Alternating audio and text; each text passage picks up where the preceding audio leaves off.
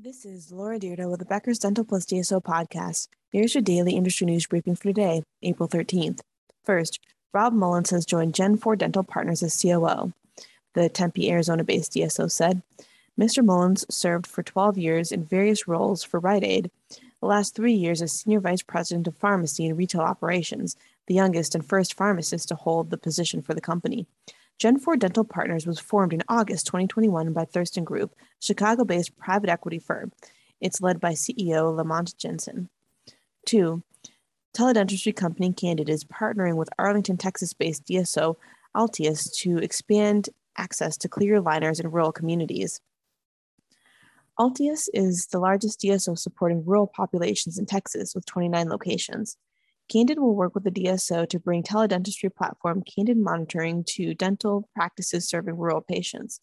The platform lets patients share photos of their teeth with their dentists every 14 days to ensure successful treatment with fewer in-person appointments. Altius CEO Darren Boggs said the partnership will benefit patients who often have to travel and drive up to 30 minutes for a visit with an orthodontist. And 3, workforce recovery in the dental industry is slow despite COVID-19 cases and restrictions improving, according to new data from the American Dental Association's Health Policy Institute. The lack of recovery is driven by an increase in dentist retirement and dental hygienists leaving the workforce. Dental office lost around 1,500 jobs from February to March, according to the Bureau of Labor Statistics. In March, an ADA survey showed 64.8% of dental practices said they were recruiting dental hygienists and 84.5% were recruiting dentists.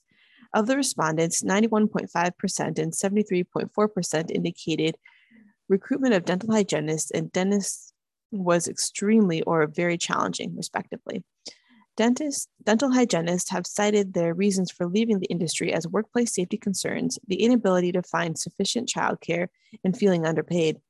In 2021, dental hygienists made an average of $81,360 in annual compensation, according to the Bureau of Labor Statistics.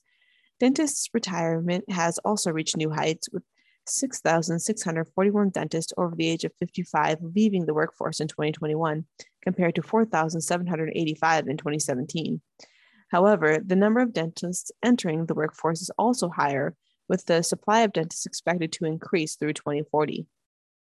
If you would like the latest in dental and healthcare industry news delivered to your inbox every afternoon, subscribe to the Becker's Dental Plus DSO Review e-newsletter through our website at www.beckersdental.com.